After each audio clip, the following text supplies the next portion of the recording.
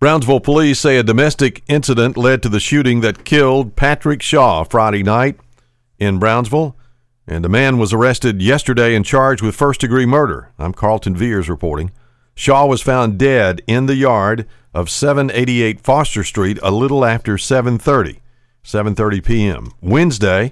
Yesterday, Brownsville police, aided by the U.S. Marshal Service, arrested Kendrick Jones, 43, of Brownsville. Investigators have been looking for Jones since shortly after the shooting. He was located in Dresden, where he was taken into custody. Officers also detained Devontae Dixon and Sean Douglas after they found a stolen handgun and marijuana in a car they say matched the description of a vehicle leaving the scene of the shooting. Neither have been charged with the gunfire, but were arrested on illegal drugs and weapons charges. Diebold says that gun had been stolen in Crockett County. The Haywood County Commission came very close this week to breaking a long-standing zoning rule by spot zoning. Under consideration was removing a 1.6-acre tract located at the intersection of Union Mercer Road and Coburn Road from its agricultural zone and reclassifying it as commercial.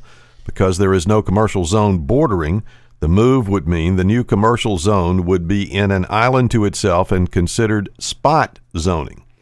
Planning experts say spot zoning interrupts good land use practices and has been a long-standing prohibition in Brownsville and Haywood County. The owner of the property wants to locate a wrecker business there and store wrecked vehicles on the property. Spot zoning sets a precedent that the county may not want. County Attorney Michael Banks says, quote, "The next person can come in and say you did it for him, you can do it for me," end quote. Though the county's regional planning board voted not to recommend the change, some county commissioners disagreed. The measure failed 13 to 6, but Commissioners Dale Phillips, Janice Rogers, Kristen Byers, Jeffrey Richmond, Ronald Bruce, and Leonard Jones Jr. voted in favor of changing the zone.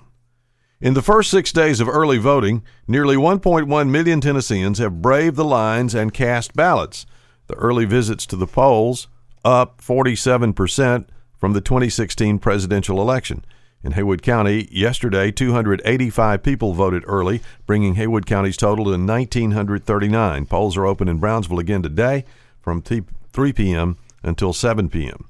When President Donald Trump and Democratic nominee Joe Biden arrive in Nashville for their final debate, they'll be greeted by a city with rising coronavirus case counts.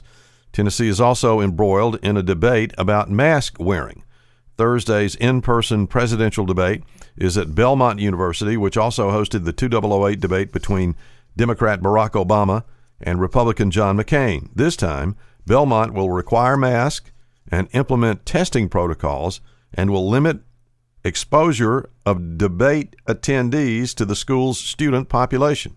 About 150 people are expected in the debate hall, including up to 35 Belmont students working as ushers. Yesterday, the State Department of Health reported that a 26th person in Haywood County has died as a result of coronavirus.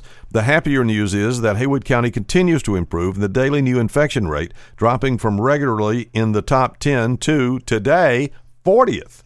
And that's even as the virus reportedly worsens across the state.